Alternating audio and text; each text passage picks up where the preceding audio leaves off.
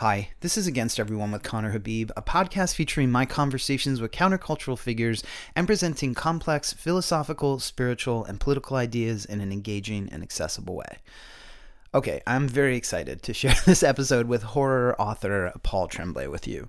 But I want to talk about horror a little bit and just what I've been thinking about it lately. I mean, horror obviously has a huge part to play in my life and my creativity. Not only do I love reading horror, and I always have since I started reading books. Even I suppose some of those early picture books I read could be classified as like children's horror. The Monster at the End of This Book, which Paul and I talk about, Lamont the Lonely Monster, Monster Island, monsters, obsessed with monsters. However, it also plays a role in my creativity and my writing. My novel that's coming out next year, Hawk Mountain, has some horror themes in it. I love watching horror movies. I love talking about fear and darkness and evil. And you might wonder why. I certainly do. But, it's because it's endlessly opening up to me new things to think about, new things to consider. And so one of the things that's been on my mind lately is this quote from the German philosopher Walter Benjamin. And Walter Benjamin said or wrote, "The state of emergency we live in is not the exception, but the rule." The state of emergency we live in is not the exception, but the rule. And as I was thinking about horror before I had my conversation with Paul, I was thinking, can't we also say that the state of horror is not the exception, but the rule? The aberration, I like my Freudian slip there. The aberration is not that things are not horrific. Actually, there's kind of a low hum of horror always happening. So it's not that it's always on for us, like we're not always in a state of horror, but what does it mean that we're kind of soaking in horror all the time and at certain points we notice it? Like maybe horror is just a type of attention we give something. I'm kind of borrowing this from Walter Kendrick, the scholar and historian's idea about what pornography is. He wrote a great book called The Secret Museum, and he said that porn is a way of looking. Because after all, can't underwear catalogs be porn? Can't people on the subway be pornography for you when you think about them? Hopefully not when you're on the subway. I don't know. Whatever you do. Teachers, that you had when you were younger, reality TV, whatever. Some people, sexuals, become aroused by objects, right? So anything can become translated into our pornographic imagination if we regard it with a certain emphasis or gesture of desire and or arousal. Now, I don't really think Kendrick's definition of pornography is complete, but it's a better one than most people offer. And I think the same can be said for horror in a sense. So for instance, body horror, like if you think of David Cronenberg movies or whatever, just some gore movies, it's inescapable that when you shake hands with someone, aside from fears of disease and so forth, you're grasping the living blood vessels attached to, viscera, excreting, moving organs. All of that is going on when you encounter someone. But unless you turn your attention to it, you're not going to receive that sort of messaging or that feeling. But if you turn to it with a kind of horror, something else happens. And we can turn that on or off as we please. There's that great documentary, Sick, about Bob Flanagan, the super masochist. And many of the things he does to his body, we regard, if you're not a super masochist or a super sadist, I suppose, as horrific. But for him, they were arousing in a different way. They fulfilled something else besides horror for him. And I think, if we regard the body in a certain way, we regard things that people do with their bodies in a certain way, it can arouse a sort of horror in us. But it takes that first gesture. Maybe we feel we can control it, maybe not. Sometimes it creeps in on us, and maybe everybody has different horror matrices in their own personalities. Or like, okay, so when you go to sleep, for instance, for a lot of people, sleep is restful, and for many others, it's restive. I mean, if you are afraid you're going to have nightmares, or you're going to be visited by shadow people because you have sleep paralysis, you might regard this most restful, wonderful state that many people have with absolute horror, even during the day before you go to sleep. Eating. I mean, each time we eat, the world awaits us with choking, poisoning, delivering tortured animals from crowded factory farms injected with chemicals and corralled into their own filth, screaming as they're slaughtered into our bodies. So the kind of attentiveness we give the world can bring horror. And love, of course. Love deserves probably no explanation, requires no explanation here. The fear that your lover will betray you is betraying you. Maybe if you're with somebody, your lover is betraying you right now. Anyway, we can bring our attention to any of this. and when we don't, the hum of the scream remains. Because, of course, even in the moments when we're off, when we're not regarding something with horror, someone else is suffering horror in this wide world, sometimes almost unimaginable horror.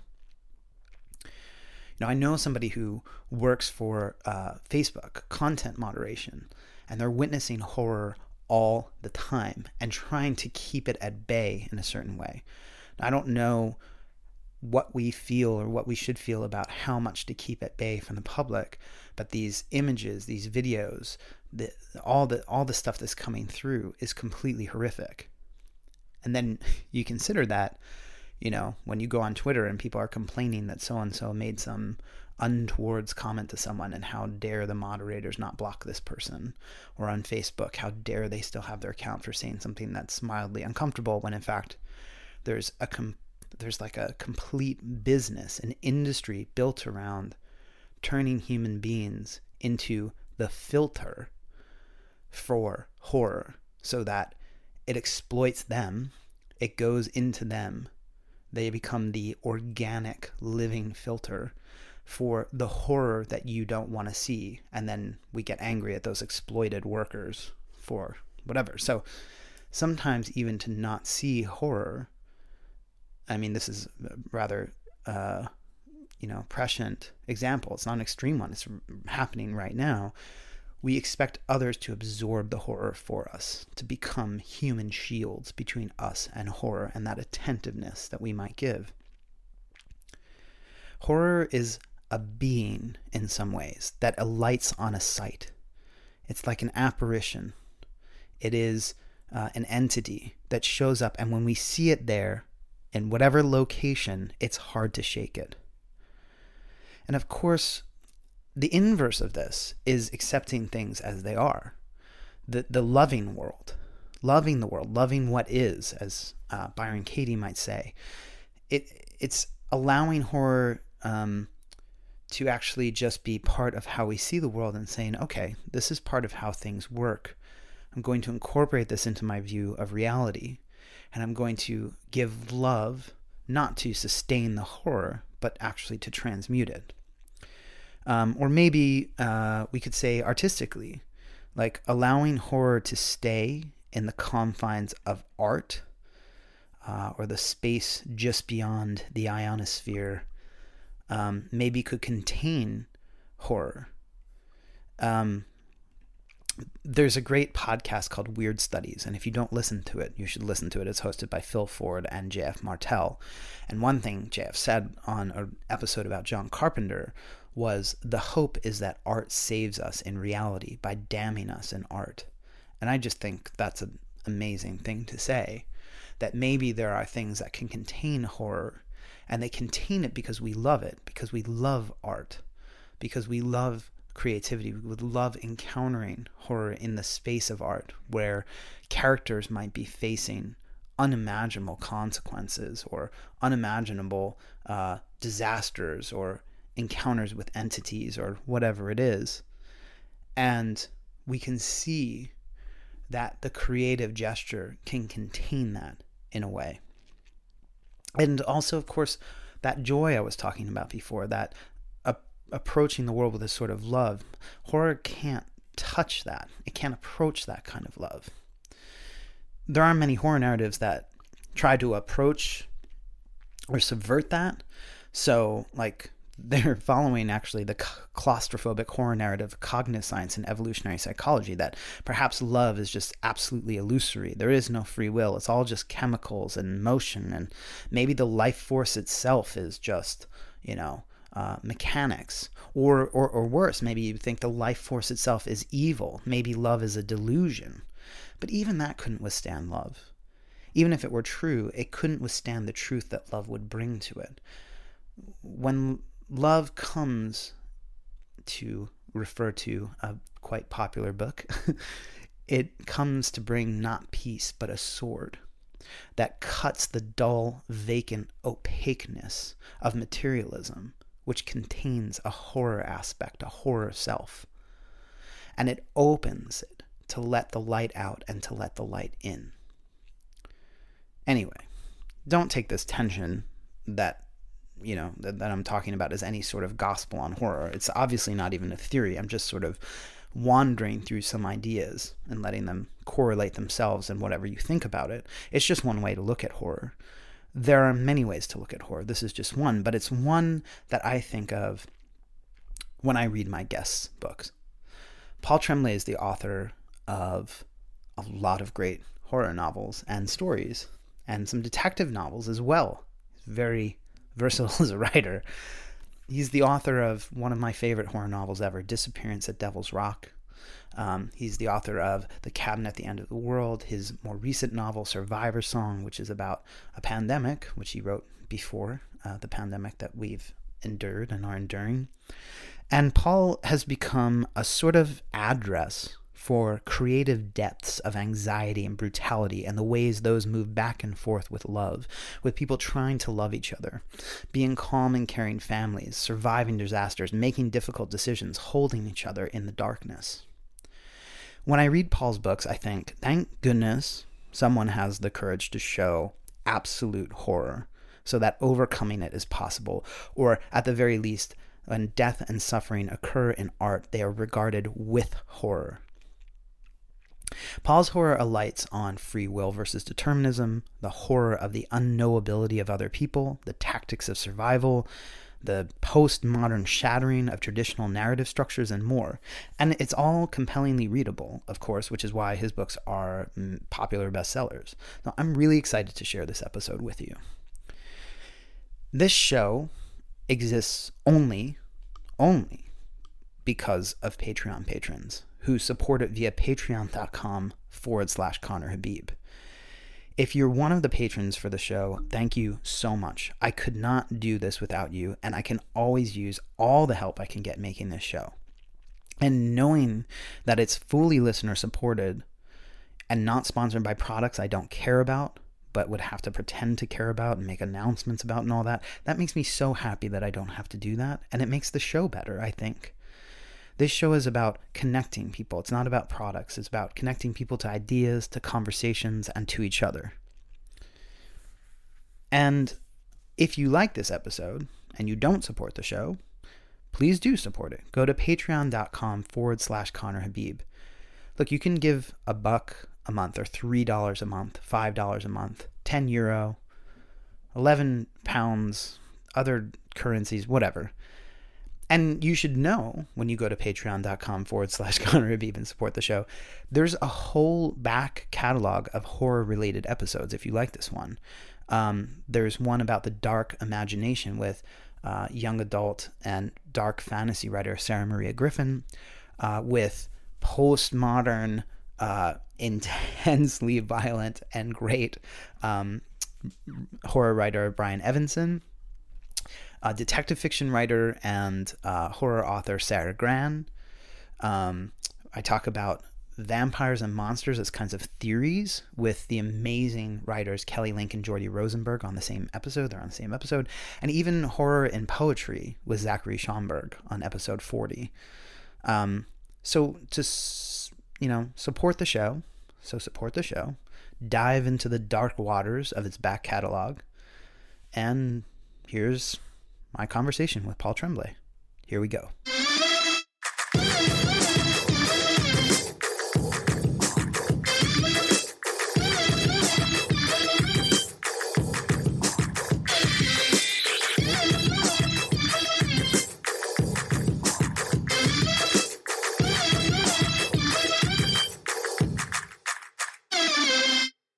Hey everybody, it's Against Everyone with Connor Habib, and hello, Paul Tremblay. Hey Connor, great to be here. Yeah, I've been meaning to set this up for a long time. Um, and my friend Sarah Maria Griffin was talking about you on Twitter the other day, and I was like, I really just got to make that happen. So here we go. Yeah, that was so cool. Not expected. Very happy that Sarah found the books and liked them. Yeah, she went on a bender, which I appreciate because that's what I do whenever I record the show. I anything that's unread by the person that I have on, I read all of it, and it's just so like you're really present in my head right now. Nice. Now, book vendors are the most fun. I mean, that Yeah. excitement of discovering someone, not only someone like a new book, but someone who's got like this backlist that you instantly want to go through. That's cool. So one of the things I notice in your writing, and in fact, you've commented on it in brief, but you write a lot about characters who, in some ways, have no choice. So they end up being committing terrible acts because they either don't or they think they don't have a choice. So whether it's because they have some rabies virus, by they're compelled by a mysterious voice, they're possessed.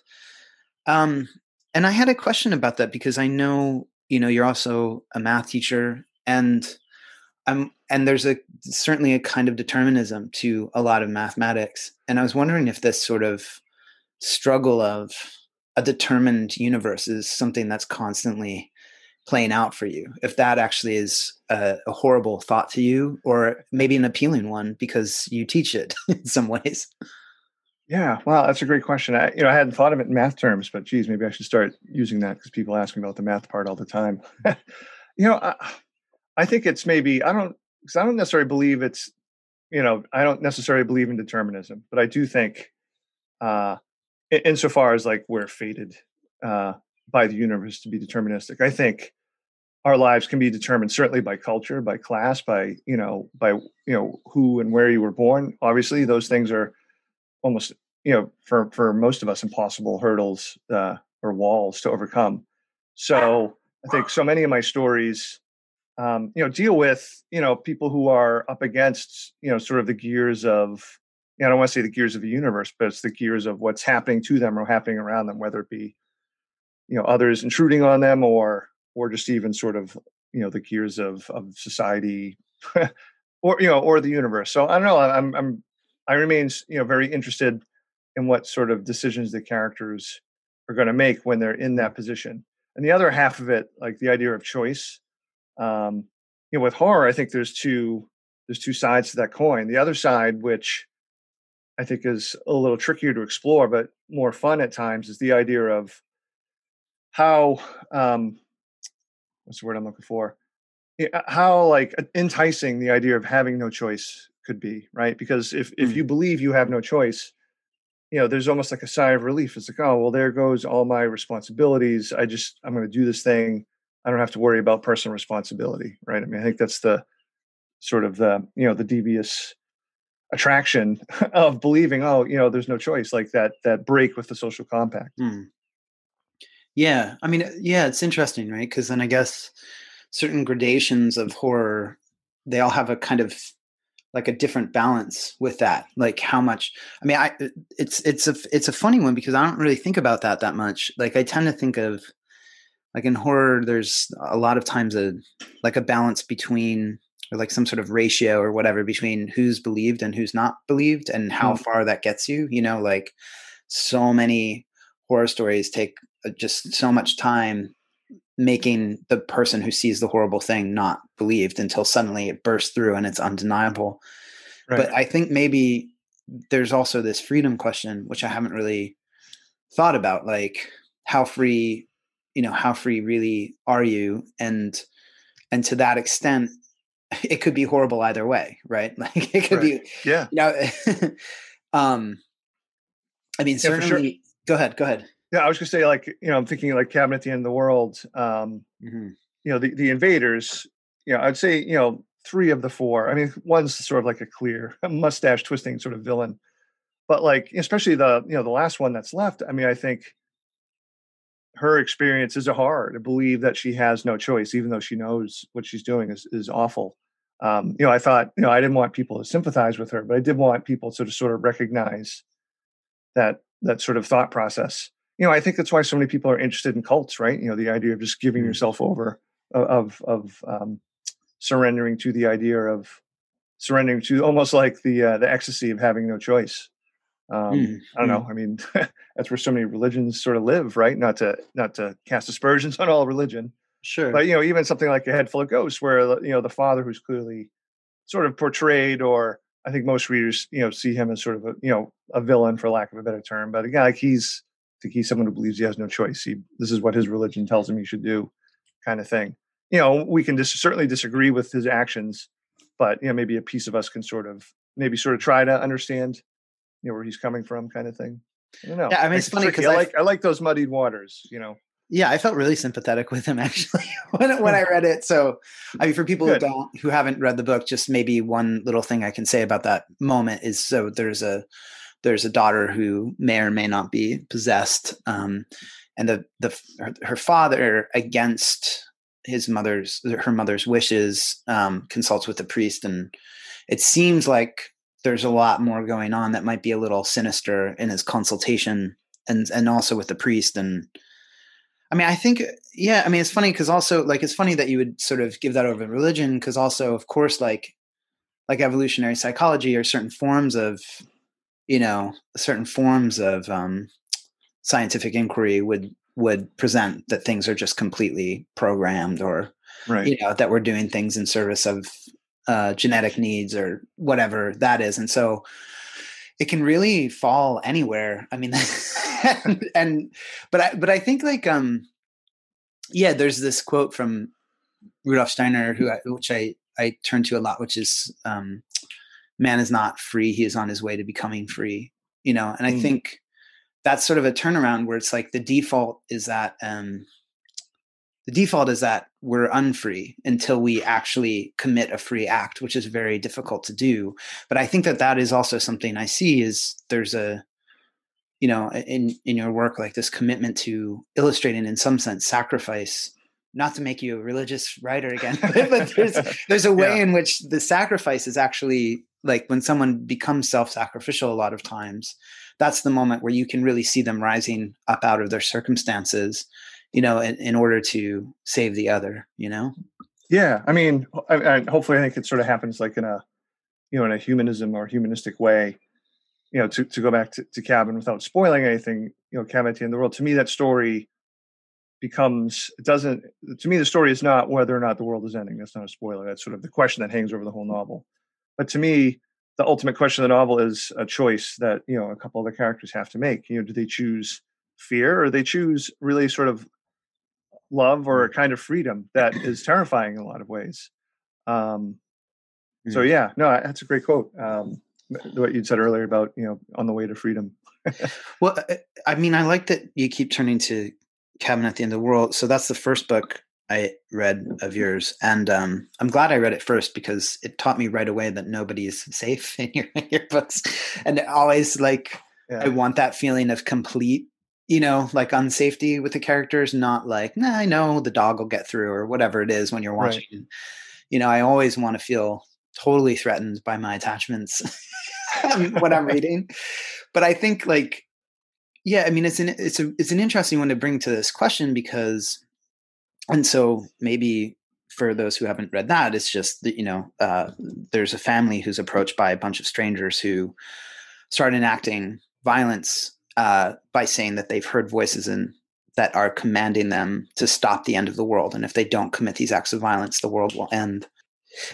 And one of the things that makes that horrific, again, is like there's so it's not just the freedom part, but there's also this unknowability of the other person, because it kind of has to be taken on faith that the other person really believes or knows what they know, because the family is sort of watching them be violent and threatening and intimidating and scary, and they have to be like, and there's at no point can they, it's very hard for them to say, like, oh, actually, we should trust these people who are doing horrible things.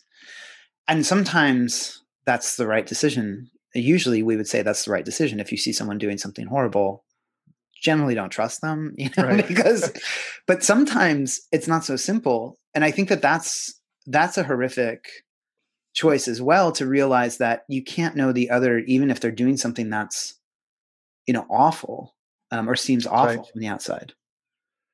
When I first started writing, I wrote almost exclusively in first person. Mm. Part of that because it just felt a little bit easier to me. But like as I got further into this writing thing, one of the things I realized that attracted me to first person, aside from that's how we view the world, but it's that precise idea. Like to me, writing, if you write in first person, it's a challenge because how do you know that other person, the other characters who aren't the first person? You Mhm. can't go into their heads. You only know them by their actions and what they're saying. I don't know. Like if you think about that too long, that kind of freaks you out. Um, so, but even though I only mention that because Cabin's not written in first person, but that idea has stuck with me about Mhm. how one of the sort of horrors of existence is you really don't know anybody else. Mm. People you live with for 20 years, 25 years, or what if you're with your partner for 30, 40 years, and then they start succumbing to Alzheimer's or something else, and it totally changes them. It's just yeah, to me, like identity, memory, um, all those things are perfect fodder for not only horror, but sort of like an ambiguous kind of horror too. Yeah, I mean, it's really, it, and it's really I mean, it's almost, like the horror of relationships. Like you're with somebody for a long time. I mean, this one's in my head because someone recently just kind of hurt my feelings out of the blue, and I Oh, I'm was sorry. no, oh no, it's fine. I'm like, anyway, here's the situation, Yeah. Paul. No, I just wanted to bring it up, but it was such a surprise when it happened, Right. that I just completely lost my bearings, and then I was a dick, right? Because you never know how you're going to respond in situations like Sure. that. But it's like um, you have like that threat is always hanging, where you just can't know if someone's going to turn on you. It doesn't matter how nice they are. So Right. the only thing you can do really, and in the same way, it's sort of like the brain in a jar problem. Like, do other people exist, or is it all in my thoughts? Like, you really can't ever know that. Mm. So the only way that you can actually accept that others exist, or that they're not going to harm you, is through love. So in some ways it is, and by saying, okay, I love, like, therefore others must exist because I'm going to say that they do. And that's an act of Mm. love, that's a decision that to be compassionate to others. And so I think that, maybe in some ways these, that unknowability is just like where love is withdrawn, that fear of the Interesting. others where it's withdrawn. You know what I mean?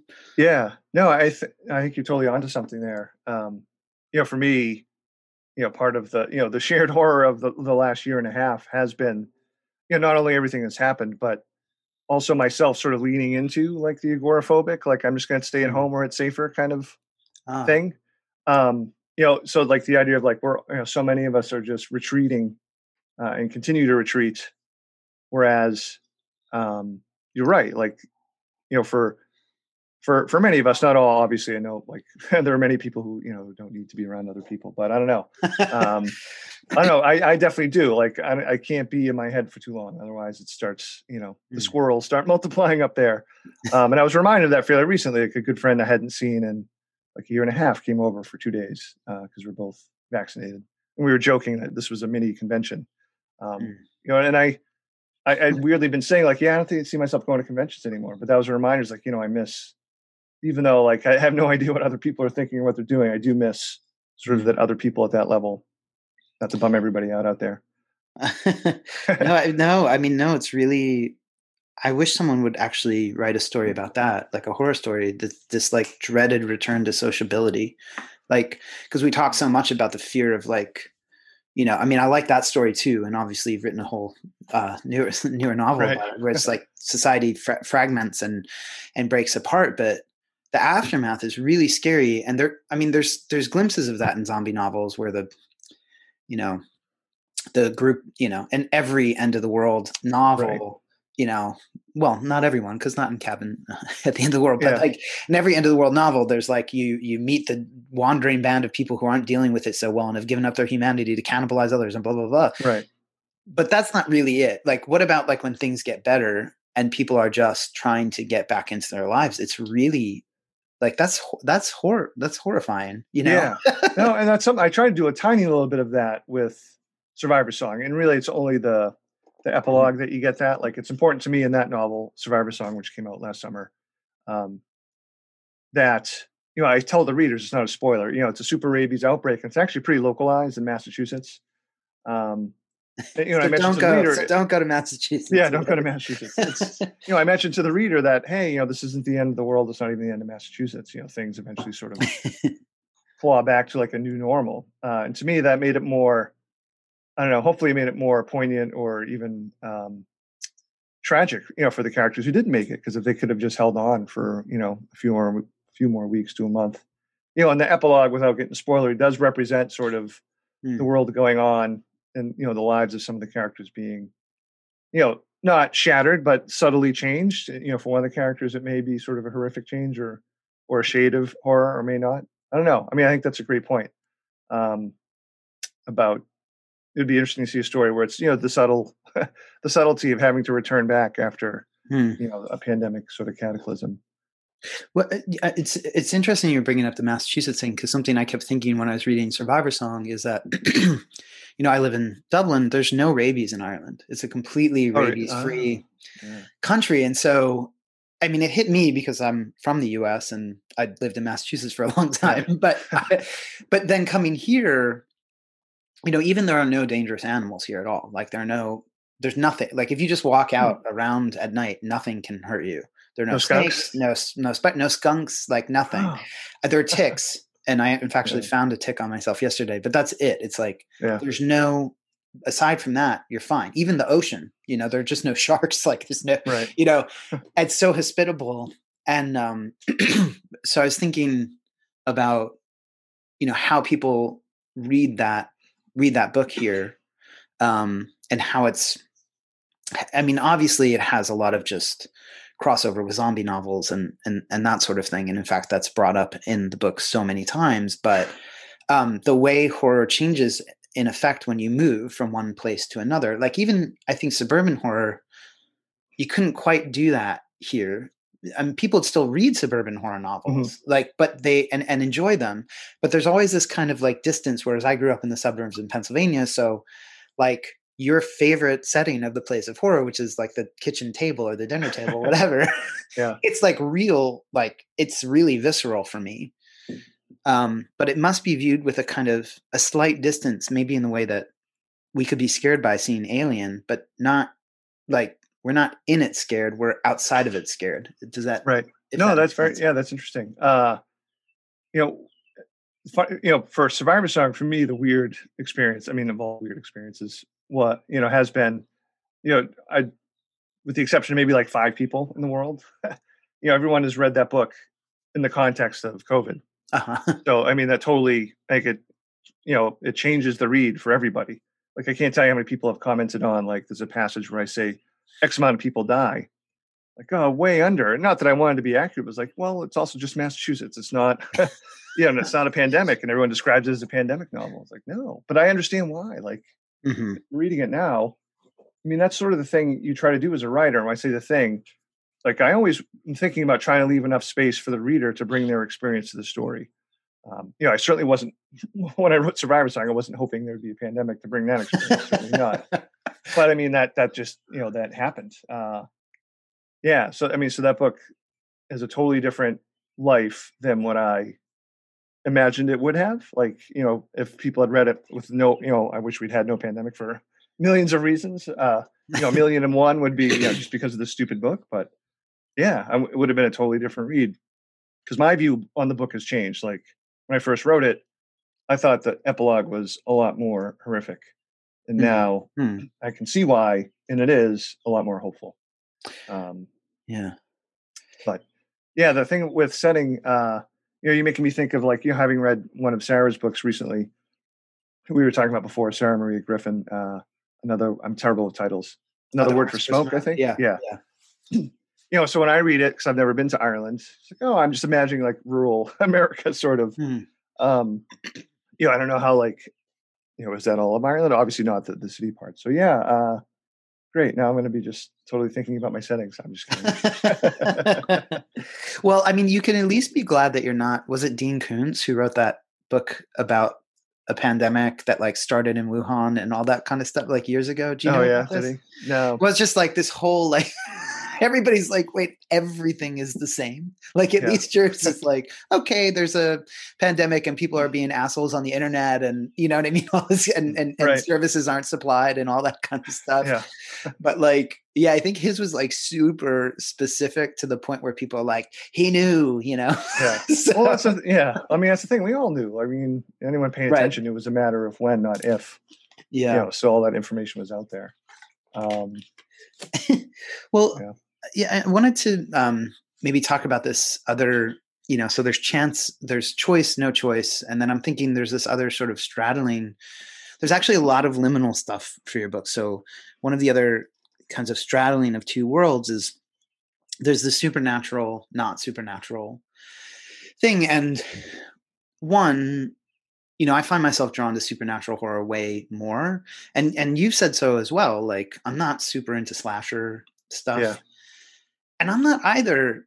However, like your books don't quite really become supernatural for the most part. I mean, you know, like they're not slasher novels for sure, but like, but it's interesting to me that there's this, you know, there could always be this sort of like tipping point. Like I think, well, you said you like Joyce Carol Oates, and she'll do that. Dan Shawn does it.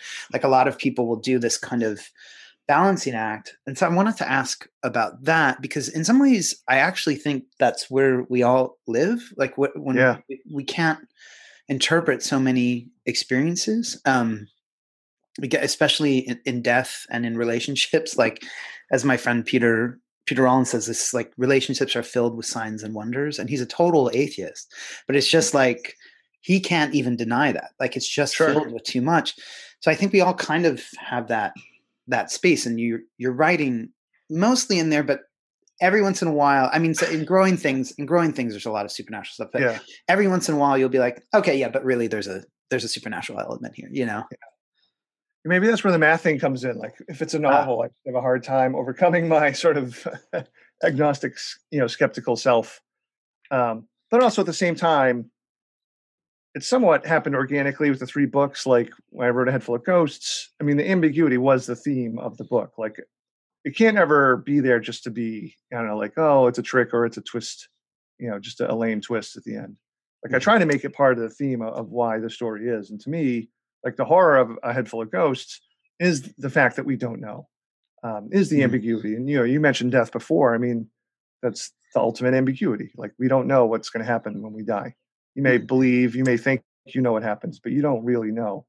And I think most, if not all horror, even if death's not happening on the page, it's sort of, it's there. It's a threat. It's referencing that, which I think is why so many readers have such a hard time with ambiguity because of their, I guess I'm talking more about American readers because it's, this is such a religious country and so many readers just have a hard time with the ambiguity part. And I think that reflects sort of that worldview, that mindset that they, you know, of their Judeo-Christian beliefs. I don't know. And I like to try to fuck with that. Yeah. Well, yeah, go ahead. Say. Yeah. But again, but still it has to be like part and parcel of the story. You know, same with Cabin and Head Full of Ghosts, who took a similar approach. The novel in between Disappearance of Devil's Rock. I do think I lean one way toward an answer as to whether there's something supernatural happening. But I also know I can't do that forever with every book either, which is why, you know, Survivor Song, you know, has no supernatural element. The book I just turned in my edits for sort of plays with supernatural ambiguity again, but hopefully in a different way. Well, yeah, I mean, it can tip one way or the other. So one of the books that you often say that you like is also one of my favorite horror novels, which is Come Closer by Sarah Gran. And that Sarah's been on the show.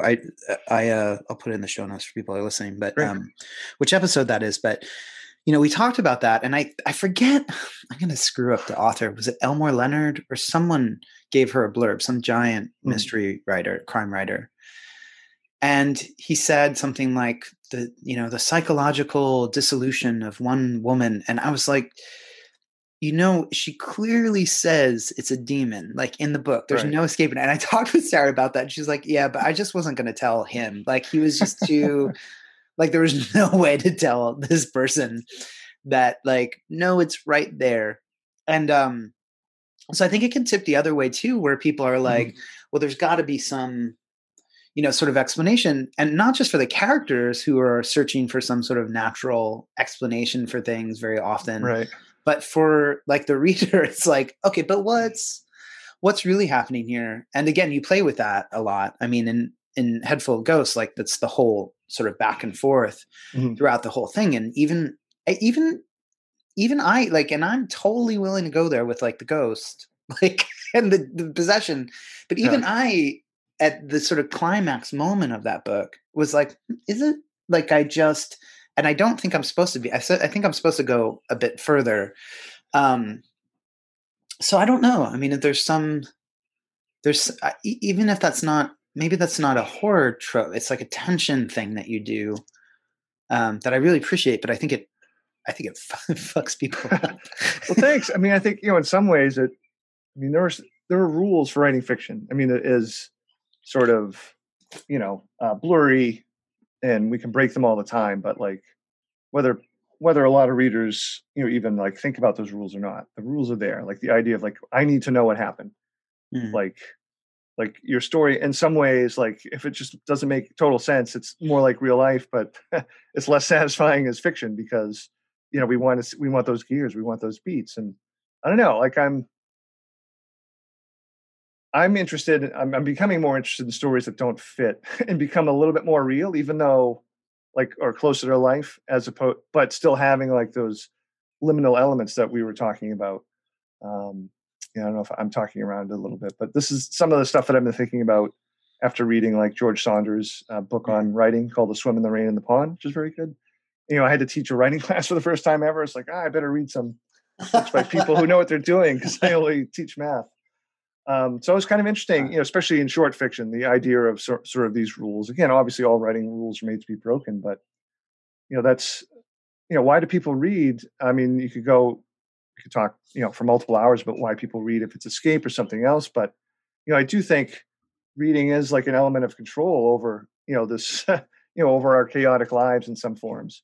Or like me, I like seeing that chaos reflected because to me, that feels like a truth. And anytime like I can feel like, oh, okay, someone else sees this too, I take comfort in that, even if it's a horrible thing. I'm like, okay, it's not just me. Someone else feels like this too. That's kind of what I look for when I read, and hopefully try for when I write too, I think. Yeah, and it is real. I don't know if you've read that graphic novel, My Friend Jeffrey Dahmer or whatever. I have, yeah. I mean, the thing that's so striking about that is, I mean, Jeffrey Dahmer is obviously like truly horrific, but the way when he was in school, his friends would ask him to do this weird thing where he would have sort of like seizures and stuff, and he was faking it at first, but you get this growing sense that actually something's taking him over, and he's getting driven deeper and deeper into like tearing the animals apart. So it's almost as if, again, maybe it's a free will determinism thing where it's like you have the choice and then suddenly you don't really have it anymore and you're in the grips of something, and then you're fucked, but yeah, but I'm wondering though, like I don't want you to like ruin your public reputation as a humanist, but I wonder sometimes, because you said, oh, well, I kind of want to believe in ghosts, but I don't believe in them. But I almost wonder then, is there like sorry to say it this way, but is there like a fear of approaching the supernatural then in your life? Like you want to believe it, but you don't. Like, is that like, what's that wall? Like, because it doesn't seem, especially because it keeps showing up as like a fantasy for you that you express in your work. It doesn't seem like it could be like just a cynicism block or something like that. Because there's such a desire there. Well, yeah. I mean, part of, and this is not a spoiler, but part of Cabin at the End of the World, like it's one of my fears. Like, what if there is a God and he's a raging asshole, like the God of the New Testament, right? I mean, holy shit. Maybe that would go a long way to explaining how, millions and millions of people suffer and stuff. Hmm. Um, Mm. I mean, so that there's that part of it. I grew up Catholic, but I mean, I didn't get very far. Like I did first confession when I was age 7. Even then, like I lied. Uh-huh. I lied to the priest, but yeah, it's funny. Like I don't know. I like to think I try to remain open. Like I mean, first and foremost, even though I don't believe in stuff, I guess on some level I must or believe in the possibility because I'm still afraid of like the dark at times, especially if I have a terrible dream at night, or even if I'm home by myself and there's weird noises, I start freaking myself out. And then like a few hours later, I'm like, you're being so stupid. But yeah, I don't know. Like I like to think, oh, there's a scientific explanation. Like, anytime people experience something out in the wild that's strange, maybe it's because natural occurring low wave frequencies were messing with their head. Like I'm into reading about those and how they affect the mind. But I don't know. Like so yeah, why not use sort of those fears? I'm starting to lean more. Well, I used to say I was like 99% no ghost, nothing supernatural. I might be down to like 97. I've heard. I did a talk. I did an interview with Chuck Wendig, and he was telling me how he grew up in a haunted house, and he sounded really sincere, and the stuff that had happened was really weird. So I don't know. Like I never want to come off as like, oh, I definitely know the answers. Yeah. These things I believe. Well, I love, first of all, I love for a title of a story, the 3% ghost, like the idea that like you've only got 3%. But I think like, yeah, I mean, I mean, it makes me think that, wait, how do I get to the point? Like okay, so you said one of your favorite books as a kid was also one of my favorite books as a kid, which is The Monster at the End of This Book, which is a book about Grover from Sesame Street. And so as you're turning the pages, Grover's like, there's a monster at the end of this book because he sees the title. And like, as you turn the pages, like he'll build like a brick wall and you'll turn the page and the brick wall will fall apart. And Grover's like, please don't go to the end of this book. Yeah. And as a reader, you're ruining Grover's life as you read the book. Oh yeah. You're totally just implicated. Like, yeah. So you're so implicated. And like at the end, it ends up that the monster is Grover, and as Grover is just like total self-love. He's like, it's me. It's just Grover, lovable, sweet Grover, But as you're turning, and you're thwarting him at every turn to like stop you from turning the pages. And so like, one, what if there is a God and he's an asshole? You said, but like, what if there's a reader and he's an asshole? But then obviously, and really, like, what if there's a writer and he's an asshole is the question. Oh, there's definitely yes to that. Yeah. Because I mean, I'm thinking about like in Survivor Song, there are characters from Disappearance of Devil's Rock, which I want to talk about more. I think that book is just like mind blowing.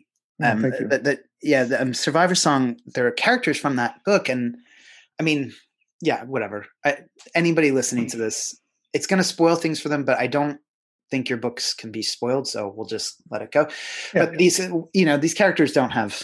They don't fare well in this book. And one of the things that one of them says is like, this isn't our story, like this isn't our timeline. This isn't ours. This is the story of the main characters of this book.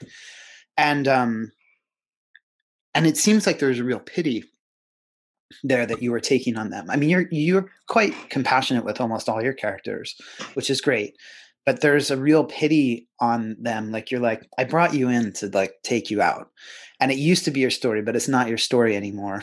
And maybe in saying that and having the character say that, you're like, see, this isn't actually their universe though. They're in the other, they're in the Tremblay verse or whatever. They're actually in the other book, and that's where they live, and their futures take place from there. They didn't really get to here. This isn't the same place. That's what it read like to me, that it was almost like a guilt or something in a way of what if there's an author and he's an asshole to the characters. Oh, that's great. I could have used that. No, I mean, I can't say like I was consciously thinking that way, but it doesn't mean it's not there. It totally is. They were there to serve as a function. That's how this is not a big spoiler. Like when I was writing the book, it's like, at a certain point, I need a couple of self-stylized zombie experts to show up. I'm like, oh, I already have those two. It'd be kind of fun. And so, I mean, so something like that is like, when writers talk about trusting your subconscious, like you may not know why they're there, initially, but you hope by the time you write the thing that you can explain to yourself what's their role. If you can't, then you got to cut it and take it out. So initially it was just like, oh, cool, I get to reuse them again. But like for me, the main purpose was, to have a little bit of comedic relief, also service to the reader, because the reader's thinking about zombies, to let them know we know, we know the zombie lore. But also, like, I wanted to have their friendship to juxtapose to Ram's and Natalie's friendship, who are in their early to mid 30s, a much more adult friendship that's had ups and downs compared to this teen friendship that's so intense. You could almost maybe imagine Rams and Nats at that age sort of having the same kind of friendship. But definitely a pity for them, or care for those two characters. So I mentioned that Saunders book, and in that book, one of the things, there's some things I disagree with. I'm sorry. I mean, he's a genius, but but there are a couple things that really struck me. One, he was quoting a different author, and I cannot remember who he was quoting. But the idea that if the book that you write isn't smarter than you are, then you're not a good enough writer, or you're not doing your job. Which is a little harsh, but I also think there's a lot of truth to that. Or certainly that's part of the aim for me. Like, I don't know, like I'm terrible at speaking extemporaneously. It's like it took me a year to 15 months to write this. I hope this thing that I wrote is certainly smarter than I am at any single moment. And Saunders sort of extended it to saying, like, his stories are better and more like a better person than he is, more compassionate, which I think is a true thing for a lot of writers, which also explains why some writers who are pretty miserable people can write some stories that do have heart and humanity and stuff like that in there. So I don't know, like, I'll say their names, Josh and Luis. Yeah. Cheers to Josh and Luis. Yeah, God. Okay, so there's so much there. So one, I want to point out that also in Survivor Song, there's a character named Paul who eats it pretty quickly. So there's some absolution, pre-absolution there. But and be careful with that, because Grant Morrison, the comic book writer, wrote this character in The Invisibles who is based after him, who had a disease which made his lungs collapse, and then Grant Morrison's lungs collapsed and all that. Nice. Wow. So if there is a rabies outbreak, Paul, just watch yourself. That Paul is 5'9" and I'm 6'4". So okay. But now I'm really worried though, because the novel I just finished and turned in to my editor today is called The Pallbearers Club. The Pallbearers.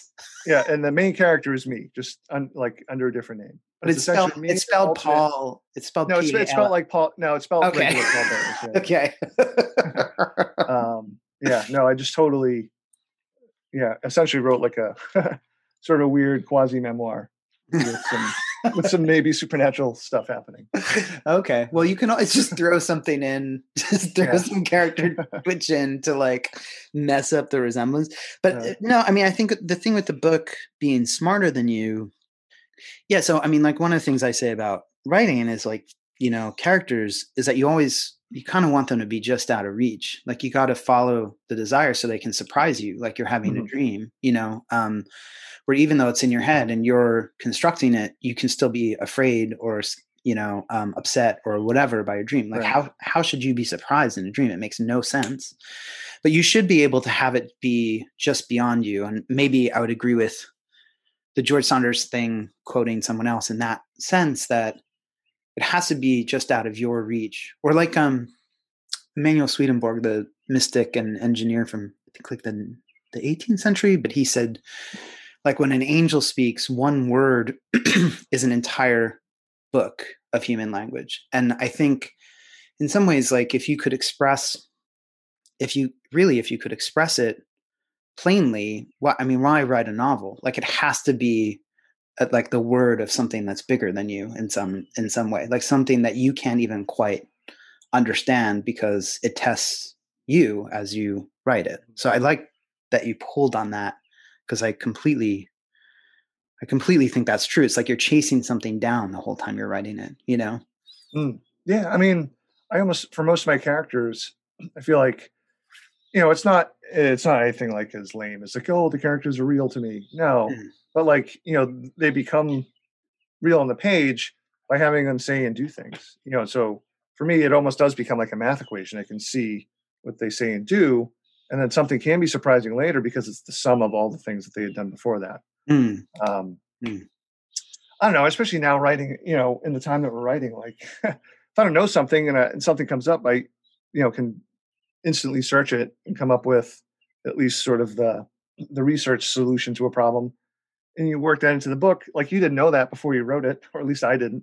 It's like, oh yeah, this quote from Immanuel Kant. Yeah, it makes me look like I'd studied Immanuel Kant for like 2 years. Like, no, I just found this on the internet. That's really funny.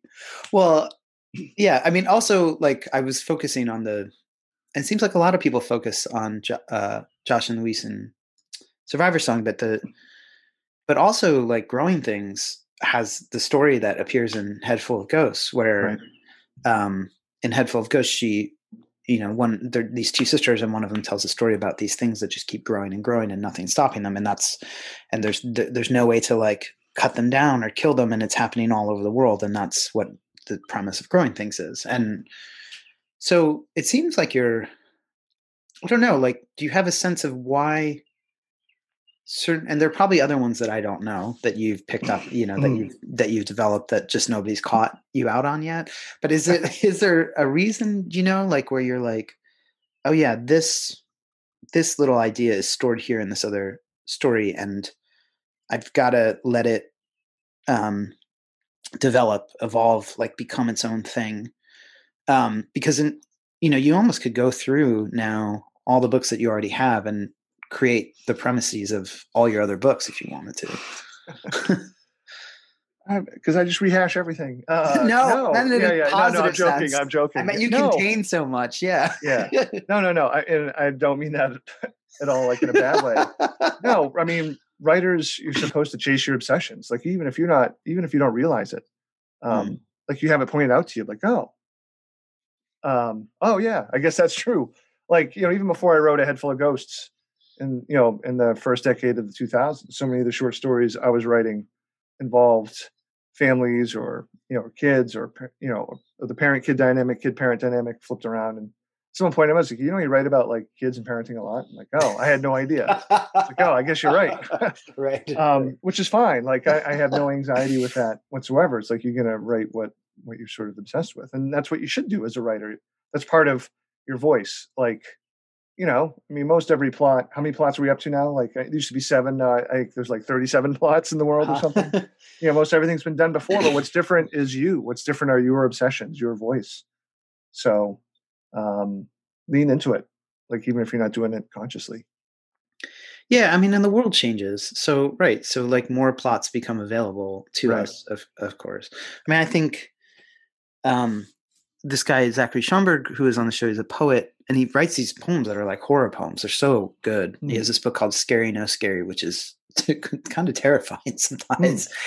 And, he said that he started indexing his books of poetry, like for the words. Cause I was like, why do you keep writing about hummingbirds and deer and like, so whatever else it is, maybe jaguars, I think he's like, I started keeping an index cause I thought maybe I could know what my unconscious was if I started indexing the words. And I think, probably it's not just the plots, but also, just even going through and having someone index your book could probably mess you up. I think you looked at like, oh shit, why do I keep saying, I don't know, like cabbages? I don't know why. See, now I came up with that word for some stupid reason, but you know what I mean? Yeah. No, absolutely. I love the word douse, like, dowsing rod. Uh-huh. And I definitely, I noticed it started coming up in a bunch of different stories, and someone who reviewed a story was like, oh, I love your use of douse here. So I'm like, I'm going to continue using it. I don't know what that means. But again, maybe that's like the weird, like supernatural, not really supernatural, right? The idea that you can divine where water is with a stick. Yeah. Or maybe there's a natural explanation to it. I mean, I'm sure. Yeah, no, that's really funny. Well, and in where I grew up in Pennsylvania, people, I mean, and certainly in Ireland, like people douse all the time, like still. Really? Yeah. Oh yeah. It's I mean, it's not like super common, but especially like in the sort of Pennsylvania Dutch communities, near I live. But, yeah, well, one of the things that keeps coming up, the like stylistic breaks, right? And like the sort of devices, like story told in photographs, the blog, interrupting the narrative, voice notes, whatever. So there's kind of I don't know if these are all kind of coming from the same urge to like split or like shatter the narrative. Well, maybe not, because some of your short stories actually just use the device like completely throughout. But I'm wondering what that's about the device, literally, like, because a lot of times they rely on some sort of electronic Right. device, but also a device like, as a writer. I mean, on some levels, it sound lame. It's like I just think like postmodern devices like that, for lack of a better phrase, is they're just cool. Like I get excited when I read them. Mm. I do think though, like for me, in a more utilitarian way of thinking of it is, I'm trying to write horror stories that people read now in the present. I don't worry about what this would read like 5, 10, however years from now. Like who cares? Like I'm trying to write a story for now. So like I feel like it kind of has to involve sort of, depending on the story, but it has to involve text or Twitter or cell phones or things like that. That said, I think particularly in short fiction, I'm drawn to the challenge of those different modes, and the challenge is how do I make it part and parcel of the theme of the story, as opposed to just like, oh, this is a cute little gimmick kind of thing. Like it has to serve the story. Like it took me a couple years to come up with how I would write notes from the dog walkers. Like I had like, oh, I want to do a story where the notes are from dog walkers. Because we had a rescue and kids were older. So like we didn't have someone home every day necessarily. This is obviously pre-pandemic. So it's like a few days a week, we're going to hire a dog walker, and they would leave the notes as described in the beginning of the story. It's like, this is great. I gotta, how can I write the story? And it took me a while to figure out how to write it so that it wouldn't just be like this weird little gimmick. But yeah, that's a lot of times like that frame being device is actually part of the what if of the story for me. Right. And so then I have to kind of figure out how to use it. Yeah, I think it was like, I can't remember. I think I saw, it was Toby Hooper was talking about, I think that's who it was. I went to see him speak, and he was talking about how like more and more you can just see directors and writers trying to get rid of the cell phone, like before it can have any impact. Like, how do I make sure there's no signal? How do I make sure that the phones get stolen? They fall in the water, whatever, because it resolves too many problems that horror brings up. Like certainly I was watching like Buffy again, and the Hush episode where they're like writing everything on whiteboards instead of just texting each other, it just like changes the whole thing. But I think like at some point it's shifted where now it's like, no, that is, I mean, obviously Black Mirror is the most popular example, but maybe like there's that horror novel Ghosted or Ghoster. Oh, I'm so sorry to the author because I really enjoyed the book, but I'll put it in the show notes, which is all about like, text messaging. I'm reading this book called The Appeal right now, which is this sort of crime novel that is all through emails and texting.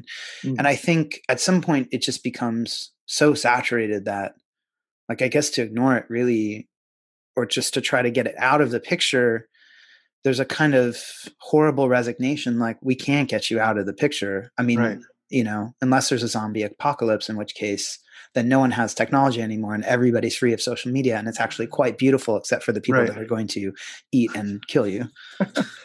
No, absolutely. I mean, I've done both. Like, with Cabin at the End of the World, I needed cell phones gone for that story. So, there are still places that exist where like you can go to a cabin at a lake and be away from, the signal. That becomes part of the horror for the characters, is the realization that they are disconnected. But whereas something like, A Head Full of Ghosts, the horror to me is the interconnectedness, is the idea that we're flooded with so much data. That was my approach to the ambiguity in that novel, was to sort of mirror what we live through. Like, no, the ambiguity isn't me withholding anything from you. I've told you everything. In fact, I've told you too much. I've given you too much information, and you have to try to sift through that, buzzing mist of data to figure out what's real or not. And even, something like Disappearance of Devil's Rock, I worked with the idea that, just because we have cell phones, it actually made it harder to figure out what happened to Tommy.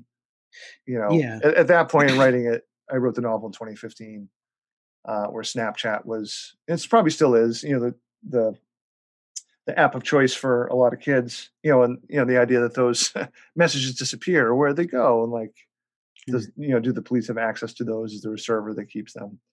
So that was sort of the goal, was to this kid disappeared. It actually became harder to find him because of the intrusion of media.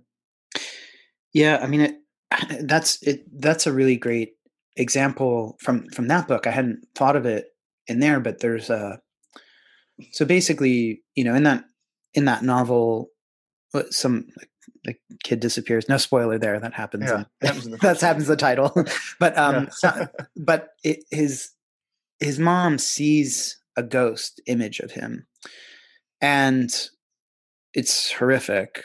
I keep saying horrific, but it is really. I mean, that novel is truly more than any of the others. It's really affecting, I think, in a way that's really, Thanks. yeah. I for me at least, but that ghost is absolutely for the person who sees it. I absolutely saw this. I absolutely saw it. It was so potent. It was so intense. And then later, there's a whole thing with like motion detection stuff using an app and phones that should be actually provide proof, but is completely ambiguous. So Right. like the thing that's supposed to be ambiguous, which is like I just saw a shadow out of the corner of my eye, and then versus the thing that's supposed to be completely certain, which is this technology, they play off each other. And then there's this weird thing in between too, which is really fucking scary, man. It's really scary where like one of the characters is like, and yeah, one of the characters is like, the devil's always basically in your peripheral vision. Like and that touches on something that one of the other characters is experiencing with a ghost as well. But the devil's always in your peripheral vision. And so then there's like the always present, but you can't see it. You see it, but and you should be able to believe it, but you can't believe it. And then there's like, I shouldn't be able to see this, but I absolutely believe it now that I've seen it. So there's like these kinds of certainty, like all around that kind of stuff that I think is, it's really, and it's almost like intoxicatingly scary. Like you're just swaying in it the whole time, Thanks.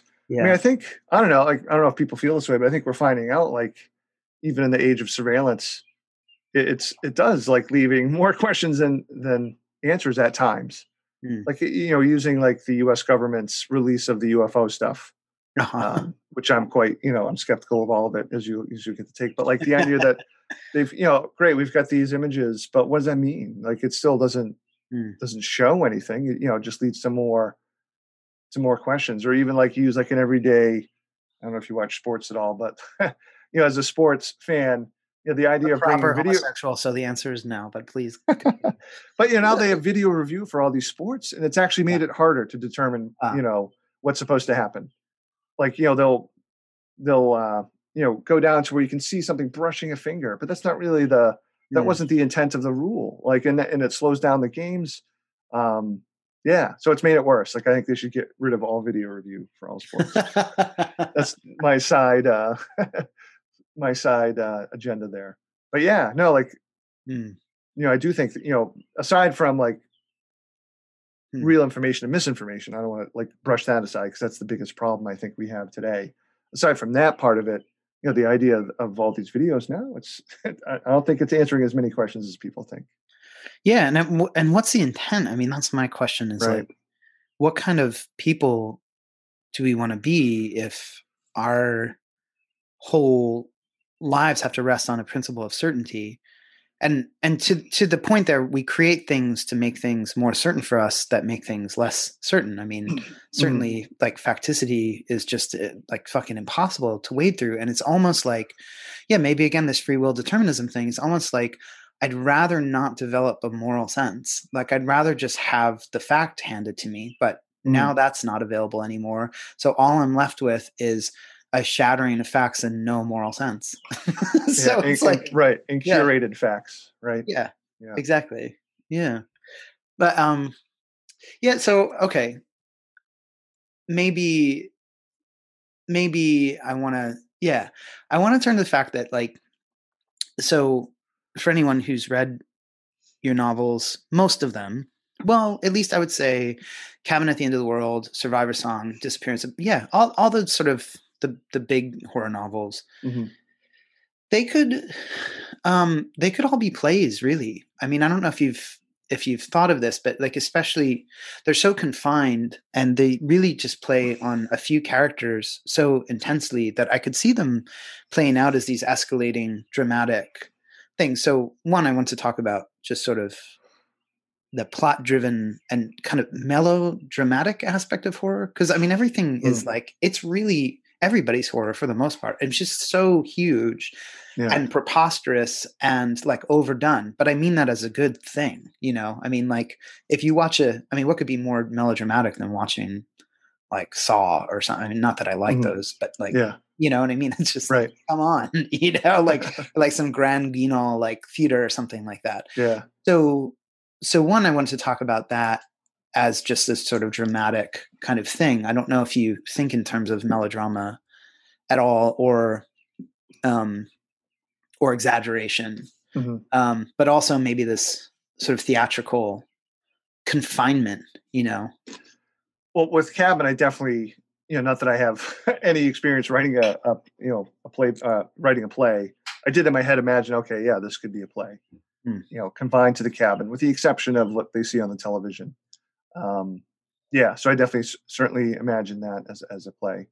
And as far as like, I don't know, I laugh because like I feel like I zero in on certain characters because I feel like I have a really hard time with like cast of thousands. Like I haven't really done that. mm, I mean, maybe the closest is Disappearance at Devil's Rock with I don't know the three boys, the sister, the mom, the grandma, and the right. the detective and a few other characters. I don't know. I mean, in one sense, I put myself in every story. I mean, every sort of the main characters or some piece of me. So I don't want to, I guess, stretch myself too thin. I don't know. It's something I sort of gravitate towards. Mm, It's hard to say like why. I guess the maybe why part is because I remain fascinated as a reader. Is how do they survive what this is that we're doing? Like how do we get through this? mhm, You mhm, know, and so it tends to be sort of more personal kind of stories. mm. Even like Survivor Song was an absolute choice. Like no, I want it. Once I had the bare bones of the idea of the stories, like I want this to be over 4 to 6 hours. I really want to focus hard in on two characters, even though like a couple more that we talked about show up. I really wanted it to be sort of like a close interior almost, look at just a really small set of characters.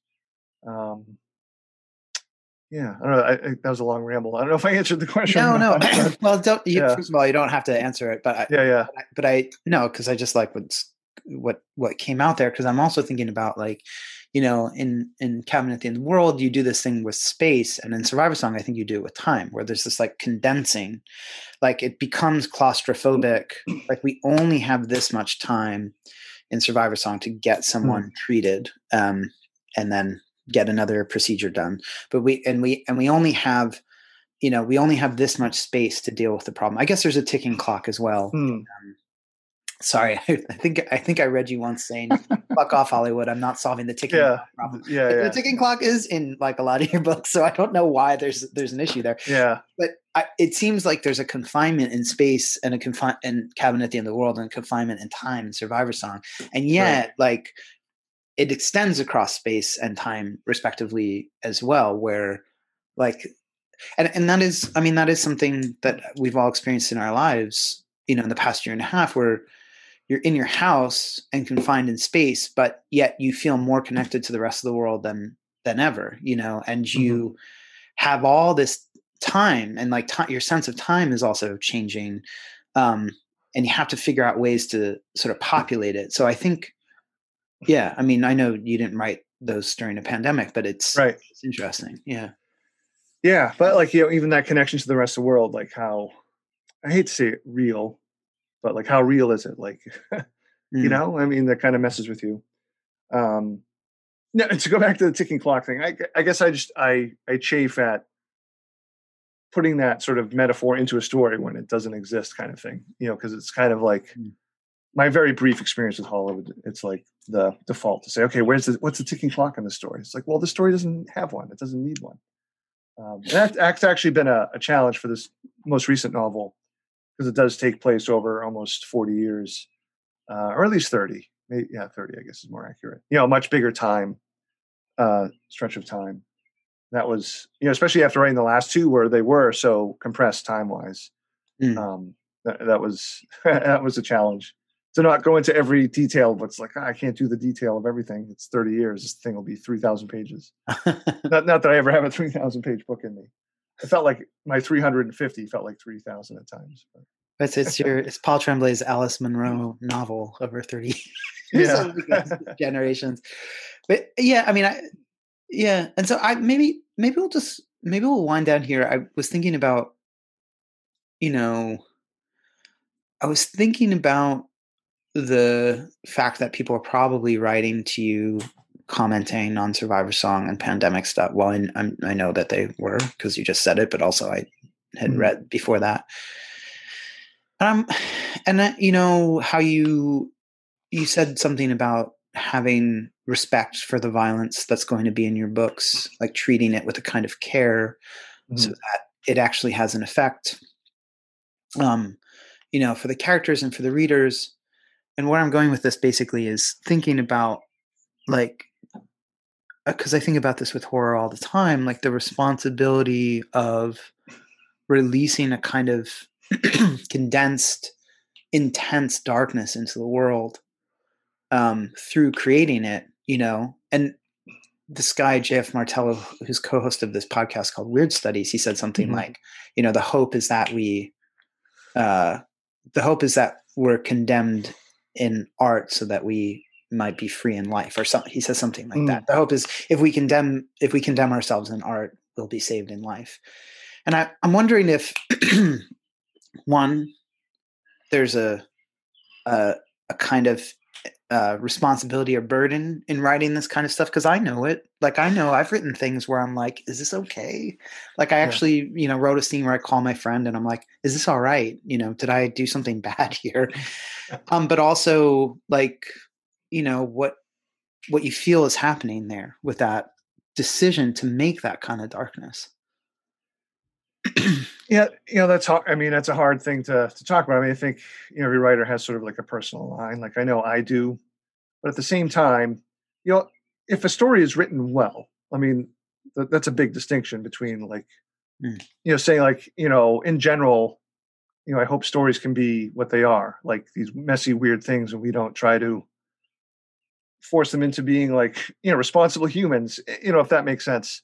You know, obviously, if it's like a poorly written story that's, you know, just awful things happening with awful people, I mean, I'm not interested in those kind of stories.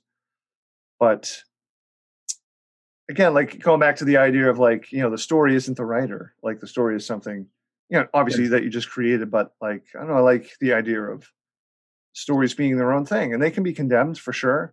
But I don't know, like, I chafe a little bit, you know, maybe because I'm a, you know, and that's me with my 50-year-old cis male privilege talking in some ways, of, like, stories being their own thing, right? Like, they just get to be out there, and that's fine. And then people can react to them and talk about them and tear them apart, and that's what stories are there for. So I don't know, like, I would hate to think that stories aren't being written for fear of what public reaction might be to them. It's like, well, write them and let the public discuss it. Like, again, if there's any value to them, like, I'm sort of like discarding stories that are just like hateful and terrible stories. Yeah. So I don't know, like, you know, the idea of that personal sort of line, which is sort of what you were talking about initially. It's like, oh God, should I put this out there? Well, I don't feel like it's not a political, Yeah. because I don't care about that so much. Right. It's more like, I don't know, like when I was watching Game of Thrones, I just thought, oh, this sucks. Like, there was a certain point at which I was like, this is actually, instead of creating characters, it's just disposing of them in a way that's interesting. And I thought, that's bad art. And if I think art is powerful, which I do, then that's actually a huge crime, is actually just to make this shit, you know, and like substitute violence for character. Like, absolutely. And so then I really liked what you said. Like, I respect the violence that I introduced, not because I thought, oh, well, like, violence happens to people, so Paul is, you know, being politically adept and careful here, but rather because I thought, no, he's actually understanding, like, the contours of, you know, writing, you know, which a lot of people who write dark things do not. And so I thought it was really beautifully put, actually. So I think it's something like that. Like, actually, the bad art is worse than the content of whatever the bad art portrays, if that makes sense. Right. No, Yeah, that's a much more artful way of putting it. Thank you. For saving for myself. No, bad art rings false. I think it was what it comes down to. Mm, Um, so like, the stories I'm trying to write, typically I'm trying to root it in a reality. And so, there are consequences to violence, and I want to try to respect the experience, obviously from the victim, but the witnesses will be forever different. And, even, the perpetrator of the violence is going to be mm, changed by what happens, and try to respect that part of it. It'd be different if I was writing Evil Dead 2. And I love Evil Dead 2. It's like one of my favorite things. The violence in that is doing something totally mhm. different. Um, and I don't think, Evil Dead 2 doesn't have the mistakes that Game of Thrones, that I would agree has, particularly the TV show, because I haven't read the books. Yeah, yeah. Um, Sorry, George. I didn't mean the books. yeah, yeah. um, right. No, well said. Well, I think I was asking more towards like if I watch Twin Peaks or um, Mulholland Drive or something like that, Mhm. like I actually feel in those, or maybe Hereditary and Suspiria, the remake, like I'm Mm. watching actually evil somehow being like presented for real and like contained. I don't mean like, well, I see something and it's scary and I go home and I'm scared, but actually like I'm encountered with something that's so intensely evil that I feel threatened by it. Like I don't know Mm. if you've watched the third season of Twin Peaks, like the more recent ones that came out earlier, but there's Yeah. this episode where this bomb goes off and you're in it, and it was one of the first times I felt like, whoa, like probably like what people felt when they watched the Ring Yeah. videotape, the Ring, or listen to the record in Evil Dead or whatever, where I was Yeah. like, this is going to come through, like this is not going to be contained. And Right. it was anyway, but I felt actually really frightened that it was going to come to me. And I think that's sort of what I was trying to get at. I mean, maybe it's not, I'm still not quite articulating it, but, and I think maybe it's why I hone in on Disappearance at Devil's Rock, although I like all your books. There's something about that there's something truly like evil in it that I'm like, fuck, like this could come through and this Mm. could get me. And yet, like, thank God it exists in a book, because it's not going to now. It's going to stay, if that Mm. makes sense. Yeah. Well, I mean, that feeling you described, like I hadn't been able to describe it, but I think that's the feeling I get from watching Lake Mungo, or the Ah, very first time I watched Lake Mungo. uh, There's a scene in that one scene toward the end of that movie that, broke my brain. And, and Disappearance of Devil's Rock in a lot of ways is trying to recapture that. Like I right. make no bones about that book being, owing a huge debt to that movie and a couple of other Australian films as well. Mm, But yeah, that's sort of like the weird, inexplicable lore of horror, right? Like there are these things that really affect me. Um, but like I keep going back for it. I'm not 100% sure why, but there is a line like mm, I probably would have a hard time watching that Twin Peaks because, one of my deepest fears from my childhood is dying in a nuclear explosion. mm, And I pretty much avoid, I haven't really written about it. I certainly avoid media that mm. involves it because I knew it would be too upsetting. Like I haven't read The Road just because I know that would be too upsetting for me by Cormac McCarthy. As a kid, I avoided watching things like, The Day After. Ugh, Like Avalon. I won't watch the movie Threads. It's like, no, I'm just not going there. Uh-uh. No, I mean, we grew up. I mean, I'm 44 almost, so we grew up with that Yeah. Yeah. hovering, and it's just like that kind of obliteration. I mean, I can watch other end of the world stuff, but for some reason, Same. and I think maybe it's like less about the death, like the mass death, and more about like these assholes, like these. That's You know what I definitely part mean? of it. Yeah. Yeah, Right. it's like the authority, the blundering authority is the thing that like really makes me Mm, angry or scared or something like absolutely. that. Um, yeah. Well, listen, I have like 8 million other questions, but I think maybe we'll wrap it up, and we'll get back to the 8 million other questions. Maybe you can come on again Yeah, after the next absolutely. book comes out, and we can talk more. I want to talk about detective fiction. I want to talk about. I mean, there's so many things I want to talk about, but Okay. we'll do it. And it's just been a pleasure talking with you, Paul Tremblay. Thank you so much for being on the show. Thank you, Connor. This was a blast. And I know viewers can't really see it, but now I have to get your t-shirt. They can see it in the promo image. Yeah. It's a good one. Everybody, thank you so much for listening. Bye.